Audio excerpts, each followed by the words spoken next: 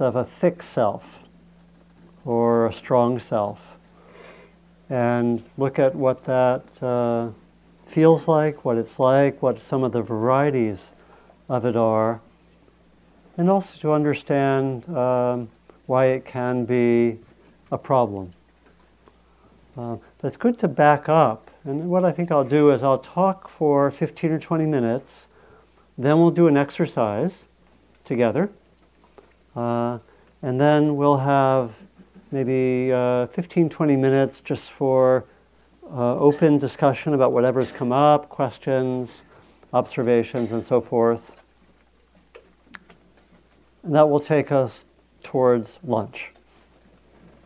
Lunch is, we just came, didn't we? So, okay. So first of all, just to say that the sense of self is partly very ordinary and comes out of basic biological realities. You know, a sense of wanting survival. You know, we can see, maybe you remember your science experiments from whatever, junior high or whatever, middle school, where you saw paramecia being very sensitive to like something abrasive in the environment, right? Do you remember, some of you may have seen under microscopes how these little organisms, they like certain things and they don't like certain things. They judge certain things as dangerous to their survival, right? There's liking, not really liking or disliking, but there's some kind of reacting for and against. And a lot of our sense of self comes, I think, out of those biological roots, even though here we are with very different kinds of experiences in some ways than paramecia. But in some ways we're similar. And that sense of self is there. That means that there are boundaries. There are things which are taken as good for survival, bad for survival, and so forth. And we can see how much of the sense of self occurs in relation to some perceived sense of survival, or this I need, or meeting needs, or whatever it might be. And there's something very basic there. And yet, the question is, how, given that basic biological grounding, do we live with wisdom? Do we live with compassion, as opposed to simply being pushed and pulled by our reactions? And this is really what the great wisdom traditions of humanity have said. Well, if we just go with the pushed and pulls, we live in a certain way that can be more self-centered, that can react, that can be violent, and so forth. And somehow, what has evolved in many, many traditions is a sense of a way to live wisely with that basic biological heritage, that groundedness in having a self, wanting boundaries, there being survival needs, and so forth. And I think it's pretty clear that when we live as if survival is there at every moment, we may not be so wise. And it actually, what characterizes trauma, for example, is that we may be thinking my survival is at stake a large amount of the time, and we may project on that history from the past onto the present, where it's actually not really appropriate. Sometimes it is, but very often it's not. And so all of this is a way to sort of navigate how do we work with, how do we bring in these qualities we call wisdom, that we call love, compassion, and so forth, into this basic experiential reality of being pushed and pulled, being reactive, and so forth, having needs. You know, we all have to eat to survive, right? we have needs. How do we navigate all of this and reach the depths of our being? When you frame it like that, it's not always so easy, right? And so a lot of this teaching about self and not self, I think, navigates those biological realities. And there's a way in which we don't deny a sense of self. Again, there can be a lot of confusion, as I mentioned earlier, that that the self is bad, get rid of it. I think we have probably in the last 20, 30 years, a more mature understanding of that question due to some of the interface between psychology and meditation and just reflection on that. One of the quotes that I have in the reading that I gave, one of the quotes I have in the handout is from a American monk named Anattā Bhikkhu who lives in Southern California, who wrote a very interesting book called Selves and Not Selves, and I have the reference for how you can get that online. And he sorts out a lot of things very skillfully. He says, the issue is not what is my true self, but what kind of perception of self is skillful, and when is it skillful? What kind of perception of not self is skillful, or is, I should say, is skillful, and when is it skillful? And so it's implying that there can be a sense of self or a sense of not self, both of which can be unskillful. And how do we sort that out, right?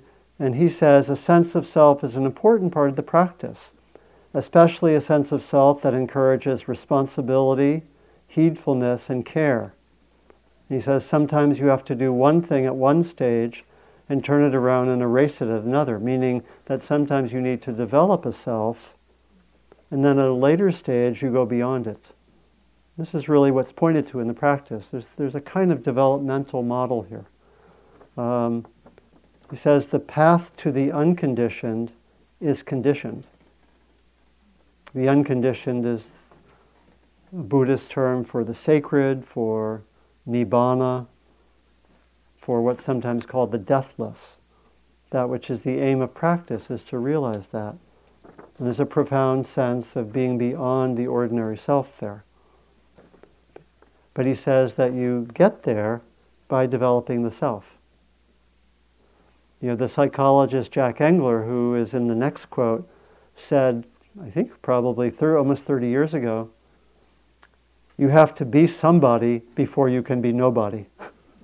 You know, that you have to develop a sense of self. And Anattā Bhikkhu, in his book, he really outlines this. He talks about a number of different ways that we need to develop a self, that we need to have sort of a firm character, we need to be ethical. A lot of what would be there for early childhood education, and much of education, is developing a sense of responsibility, developing the ordinary capabilities of the mind.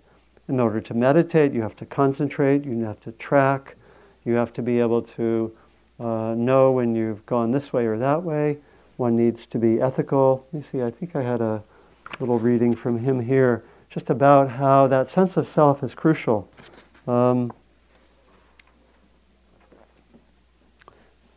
Buddha's instructions teach you how to have a healthy attitude towards your mistakes. So you have to have a sense of learning, be able to be accountable, take responsibility. These are more in the ethical domain.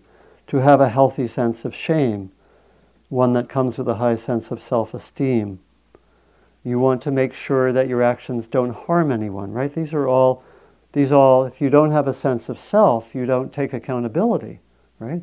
And so he's saying all of these are crucial in normal development. And there's nothing wrong with that sense of self. Oh, look what I did. Let me look at that. Did I do that? That's clearly a sense of self, right? But that would be taken as something that's actually crucial for moving beyond that sense of self, that you can't really get to the deeper levels of the practice without having that firm sense of self, right? And so I think there's a lot of understanding of that in both psychological circles and in spiritual circles. You can find that very nicely said in this book by Thanissaro Bhikkhu, which you may want to take a look at. And so that basis of having, we might say, a healthy self, a well-developed self, an ethical self, a self that can meditate. Again, it's not to be taken for granted. It needs to be developed in certain ways. And that has come to be an understanding that many people share. The flip side of that is a confusion that's often prominent, especially the last years, I think less now, among spiritual practitioners, in which they may say, I don't need to develop, the self is bad, get rid of it. And people who maybe haven't developed in those ordinary ways, who may confuse the lack of a normal developed self with entering into spiritual territory, right? You talk about not self, I know that pretty well, right? And so that's an area where there can be confusion. One term which was developed by a psychologist who lives nearby named John Wellwood is that of spiritual bypassing. People know that term? It's a very interesting term. It's the phenomenon where we use spiritual views and attitudes to give us a reason why we don't have to develop in ordinary ways. I've sometimes spoken with people in kind of one-on-one work where it seemed to me that what was really the best thing that this person could do would be to get a job and really be grounded in ordinary life. Maybe hasn't happened before, right? And a lot of resistance, often I'm given back spiritual views, as to, I really want to be into emptiness, right? Right? And so that's important. This is sort of the flip side or the shadow side sometimes of spirituality. I think I have let me see if I can find this. Let's see. I have a friend named Mariana Kaplan. Some of you may know. Anyone know Mariana? Yeah, a few people. Mariana lives in Fairfax, and she's a teacher and writer, and she once wrote a little short story called Zen Boyfriends, which was about her experience of dating, and dating people who practice spiritual bypassing. I thought I'd just read a little excerpt from the story. And the story apparently touched a nerve. It was a big hit, the short story, and was turned into a play, right? And actually I have a friend who is one of the Zen boyfriends. Okay, so here's a little excerpt from the end of the story. You can Google it, and read the whole thing for yourself. It's really, it's humorous and a little bit downplayed her being a Zen girlfriend, but I hope she doesn't hear that. Okay, but here's something. This is from her interaction with one of her Zen boyfriends named Jake. This was shortly after Jake had returned from a year and a half in India. Okay, and this is the dialogue. Jake, if we are going to hang out together, I need to feel like you're really here with me and not always so detached. His answer: who is the you who wants to hang out with me?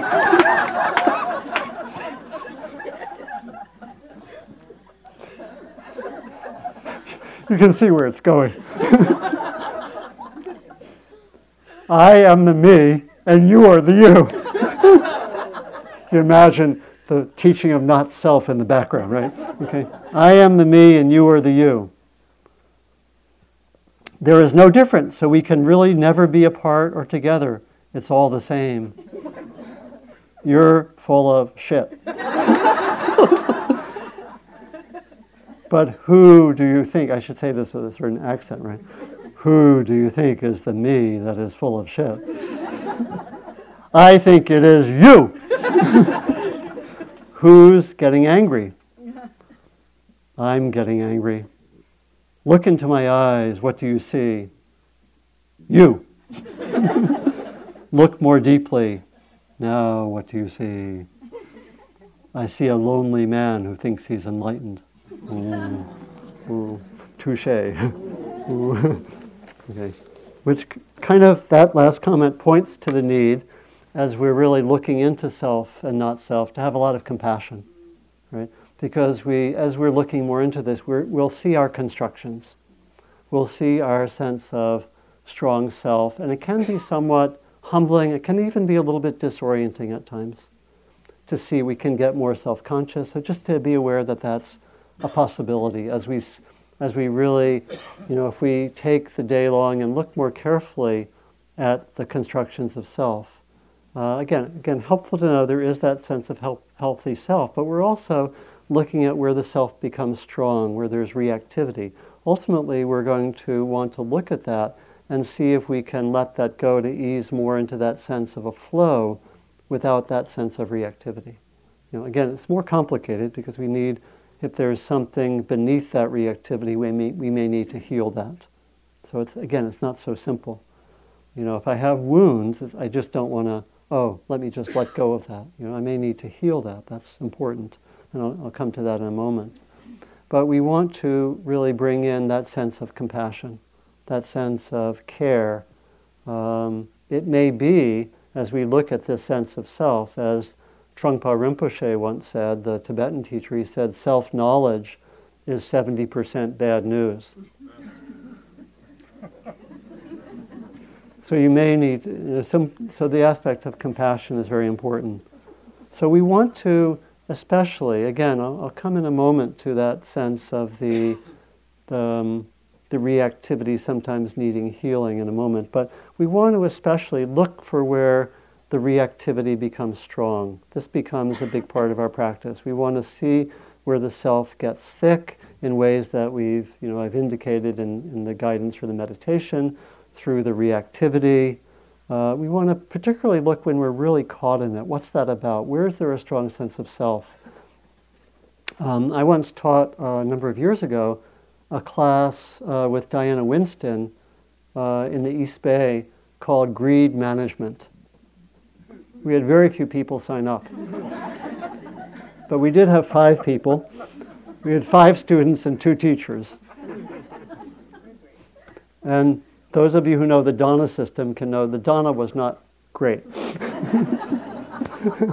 But we had those, we had 5, and we were really interested in the topic. And what was interesting for me was that we really studied greed. And this is something, what did it look like when we're really in the midst of greed? It was very interesting to actually see it more clearly, to notice what that thick sense of self was like.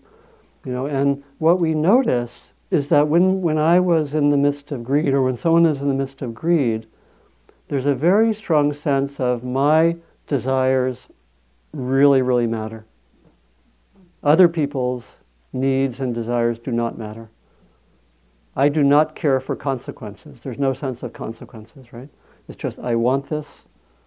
Consequences are out the window. There's not wisdom, right? It's just like being called by the reaction. That's one of the reasons why the reactions and that strong sense of self are problematic, because there's not much room for wisdom. Ultimately, we want to be able to work with our needs and work with our reactions, our wants, our desires, but bring in the wisdom, which means to a large extent, it has to be a little thinner. We have to be able to study it and see it so we can really work with and look at when I'm caught in greed, when I'm caught in wanting, when I'm caught in aversion. We want to look at our reactions of an interpersonal nature. When am I really caught in judgment of another person? We want to study these. What's going on? In large part, we want to really be experts on all of our own personal forms of reactivity. This is part of the practice. I think those of you who've been in this while, you know that. We become experts on our own reactions. Those of you who thought you just come here, gain bliss, transcend, it's actually very down to earth. We really spend time studying our own reactions, our own wanting, our own pushing away, and our own confusions. We do that over and over again. we look to where there's that strong sense of like and dislike, pleasant and unpleasant. And we'll come to this some in the afternoon, because this comes out of a teaching of it being very important to track the sense of pleasant and the sense of unpleasant. The teaching as such, this is actually the second foundation of mindfulness, is to notice when there's pleasant and unpleasant, because when there's pleasant, we will tend, where there's not consciousness, to grab hold of it. And where there is the unpleasant, we will tend, if there's not wisdom, just to push it away. And we'll proliferate, we'll get caught in it. So we want to keep on studying that. We want to study when the mind gets judgmental. We want to study when I get defensive, when I feel my survival is at stake, to the extent that we can, to study that. We want to look at self-image and so forth. We want to do that all and see where that sense of self feels thick. There's also another whole area that's a little trickier. And this connects with what I was talking about in relationship to areas where there may be wounding. The areas I just mentioned are areas that actually appear in experience. I can say, oh, my self is getting thick now, right? I can study that, I can track that. There are also aspects of experience where we actually have a very thick or strong sense of self, but it's beneath the surface. It's more unconscious. Probably a lot of you know what I'm talking about. And I see this a lot because I teach a lot on the theme of transforming the judgmental mind. And a lot of our judgments can often be very quick reactions, like, I don't like that person, right? And a lot of them come from things that are not actually known so easily. So the thick self also manifests in what we might call the psychological unconscious and in social conditioning. There can be a very strong sense of self, and we may not know it unless we do certain kinds of inquiry. I'll give an example or two from both the psychological and the social realm. And this makes it, the working with self and not self, a little more complicated. And for me, it brings in, as we mature, the psychological and the social dimension. So psychologically, an example that I may have is that, let's suppose that when I was 4 years old, my parents noticed I was really kind of rambunctious and angry a lot, and they kind of stifled my anger and said, "Don't be angry," right? And then I know, then a little later, what starts happening? I notice other kids getting angry, and what do I say? Bad boy, bad girl. I start judging, right? And if I get angry, I judge myself, right? And it basically, that conditioning has gone subterranean. I actually have a strong, thick sense of self around angry. I am not an angry person. I am a good person. Good people don't get angry, right? And and then I notice, and I just go live my life, and I judge angry people. I judge myself when I'm angry, and there's a sense there. You can see how there's a kind of a sense of self there, but it's beneath the surface. And then I come to California, I go into therapy, and my therapist says, "I think you have issues around anger," right, or whatever. Or maybe I'm in a relationship, and I'm actually drawn to someone who gets angry easily, but I don't admit it, but I still judge him or her, or them, and I start noticing, I have, at a certain point I say, I have a thing about anger, right? And I start noticing I have this whole thick sense of self around anger, but it's been beneath the surface. And I can do psychological work, I can do work in relationships to explore that, to uncover that. And that could manifest in 10, 20, 30 different ways, right? Things that are beneath the surface. I could have all sorts of other issues. I could come from a family where there's been a divorce when I was young, and I have a strong sense of self develops when that gets triggered. That kind of pain, that wound gets triggered around being abandoned, let's say, right? And I have a whole sense of self that protects myself when I fear that there abandonment's occurring. My partner goes away for the weekend, a thick sense of self comes, right? Oh, don't do that, you're bad, right? Is that making some sense? So again, we could go into this in all sorts of ways. And that's a more subtle aspect of self, and that needs, in some sense, to be worked with. We don't want to so much transcend that. We want to actually go into that and heal and transform in appropriate ways. It wouldn't be appropriate to just say, transcend that or get over it, right? Someone has a wound around abandonment, we want to have some healing. So I'm bringing in that complexity because I think it's important. I'm not going to focus so much on it, but I want to recognize that. Same thing with social conditioning. We all internalize certain messages from the society, which in some ways construct a sense of self.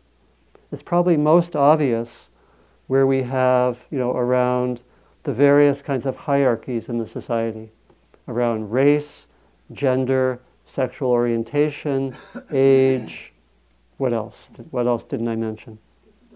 Disability, maybe weight, views of beauty, all sorts of things, right? And there's a hierarchy there, and we internalize the messages, and we can get a very thick sense of self, and sometimes not know it. It's kind of more obvious when one's on the negative side of a hierarchy, right? And we have what we sometimes call internalized oppression, right? People familiar with that? Know what that means? You take in the messages of society around any of those 10 or 15 variables. Some are more intense than others, right?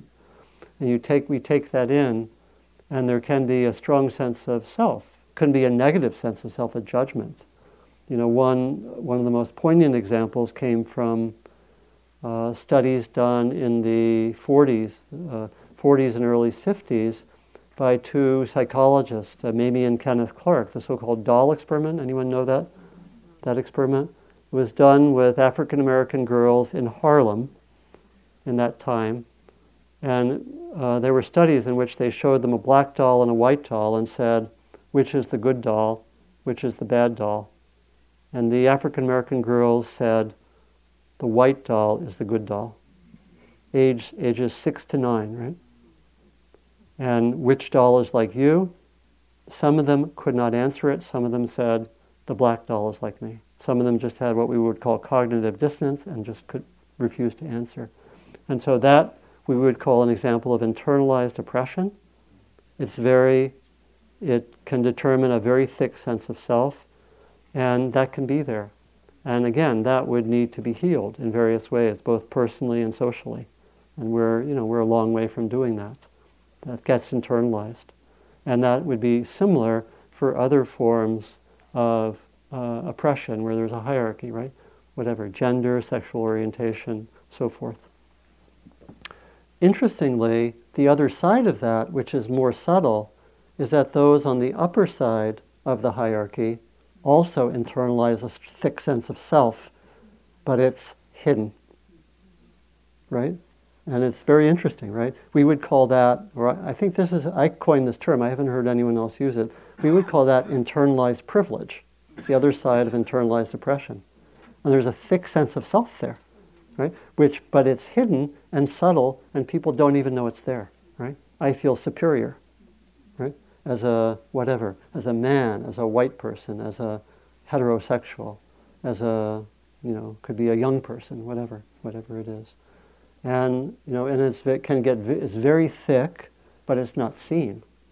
And so again, we would need special work to uncover that. So you see the practice of dealing with the thick self, it's interesting. I've actually been in 2 groups with Buddhist-based groups looking at whiteness. When people open up to it, it's been very, very revealing. I've been surprised at how much suffering there is there. But it's beneath the surface and people aren't in touch with it. There's a very thick sense of self. And it's beautiful when people open to it. So is this making some sense? Yes. Yeah, and so I just wanted to name these 2 dimensions, the psychological and the social, because it adds some complications to this, right? And I think we need to do the work. The meditation itself doesn't necessarily go beneath the surface. we can work in meditation with what presents itself, and it's very crucial. And as we do some of that deeper work, maybe with the psychological and the social conditioning, it will present it, the deeper stuff will present itself, but it doesn't by itself. We sometimes have to deliberately go into that territory. So it makes a little more work. Sorry. If we want to really work with that thick sense of self, there are these multiple dimensions. So again, and this is my perspective. This is not the teaching. The Buddha didn't talk about psychological and social conditioning, right? So I'm adding this as a contemporary way of making sense of this teaching. Okay, but I wanted to do that. Okay, let me do. Having said that, let me do one practice. Okay, one practice with you. This is a dyad practice, and we're going to do it. It's going to be a kind of a repeating question, and let me demonstrate it. The question is going to be, tell me a way. Let me see what I have here. Tell me a way in which your self appears thick. Tell me a way in which, we can say it another way, tell me a way in which the thick self appears for you.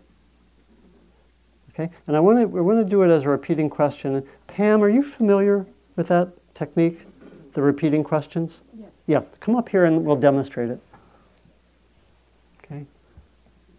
Okay, so I want you to, she's going to ask me the question, tell me a way in which the thick self appears for you. Okay? Okay. Tell me a way in which the thick self appears for you. Oh, when I get into tangles with family member X. Thank you. Okay. Tell me a way in which the thick self appears for you. When I get self-conscious. Thank you. Tell me a way in which the thick self appears for you.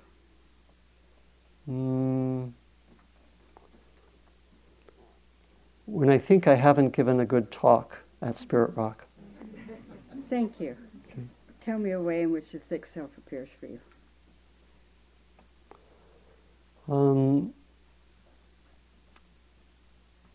When I get confused or self-judgmental. Okay, so Thank you. So you get the sense. So it's interesting practice, right? And so it's not something that we rehearse. And if you want to do this with someone that you know well, that's sometimes helpful. But you can also do it with a stranger. And how much you disclose, totally up to you. This is really for your own purposes, okay? Get a sense of how we do the practice. We're going to just do it for about 3 minutes each, okay? Okay, and okay, so find a partner right now and sit in proximity. Introduce yourself to your partner and await instructions.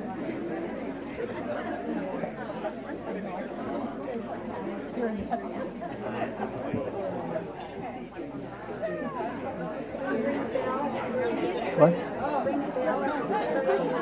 I'll do it. No. Okay. Raise your hand if you need a partner. Okay.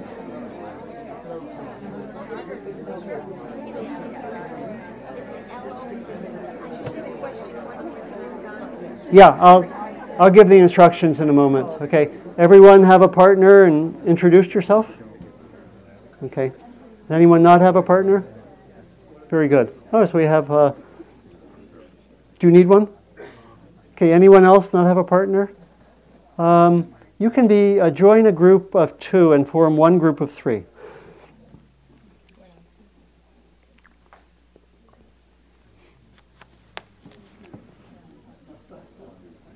Okay, is that okay?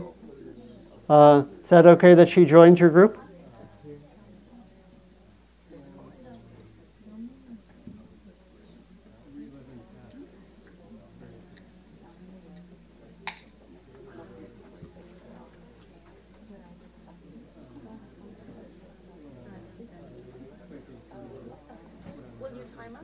I will. I'll do the timing, but I just wanted to check. You have your group of 3, and for the groups of 2, we'll just have each person will have about 3 minutes, and then we'll switch, and then we'll come back to the large group. For the group of 3, Why don't you, can you time yourself and do it 2 minutes each?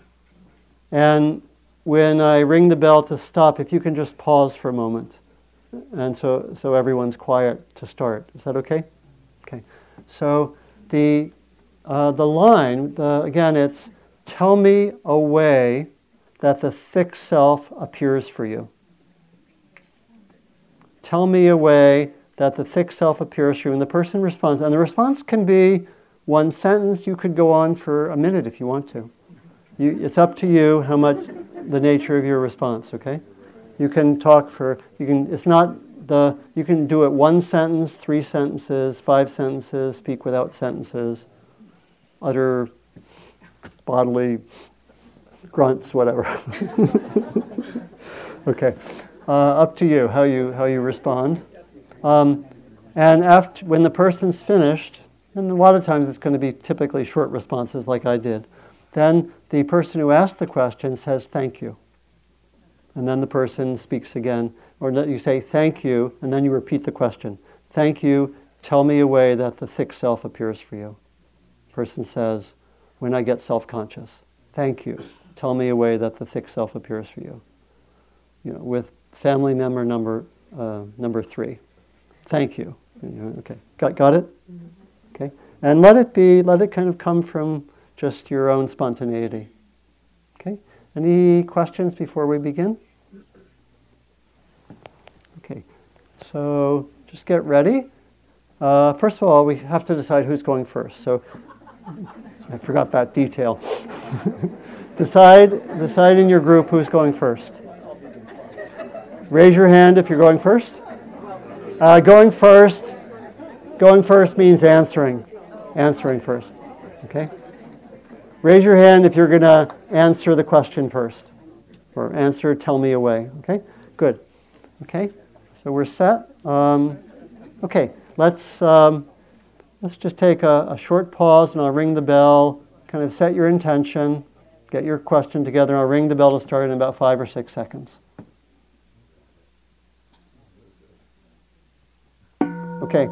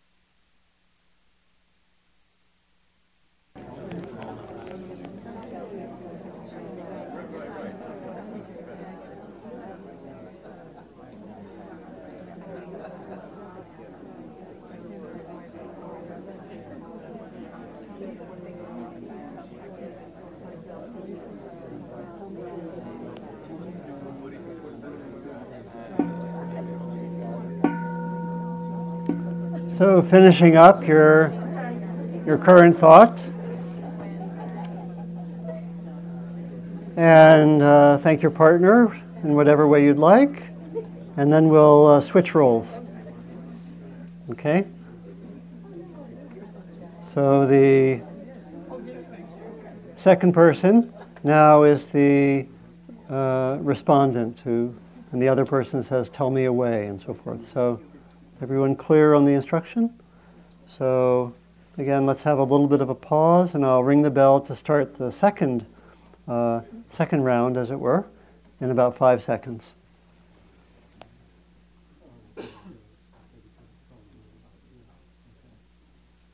Okay, tell me away.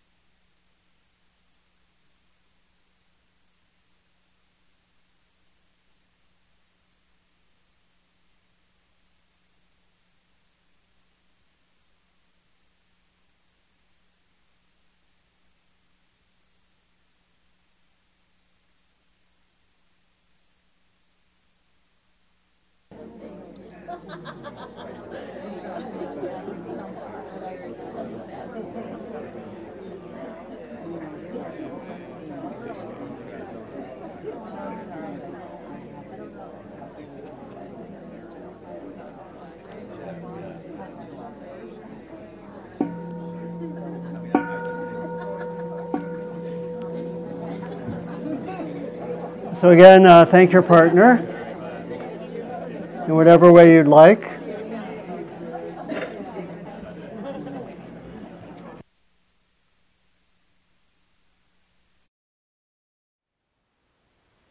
Thank you for listening. To learn how you can support the teachers and Dharma Seed, please visit dharmaseed.org/donate.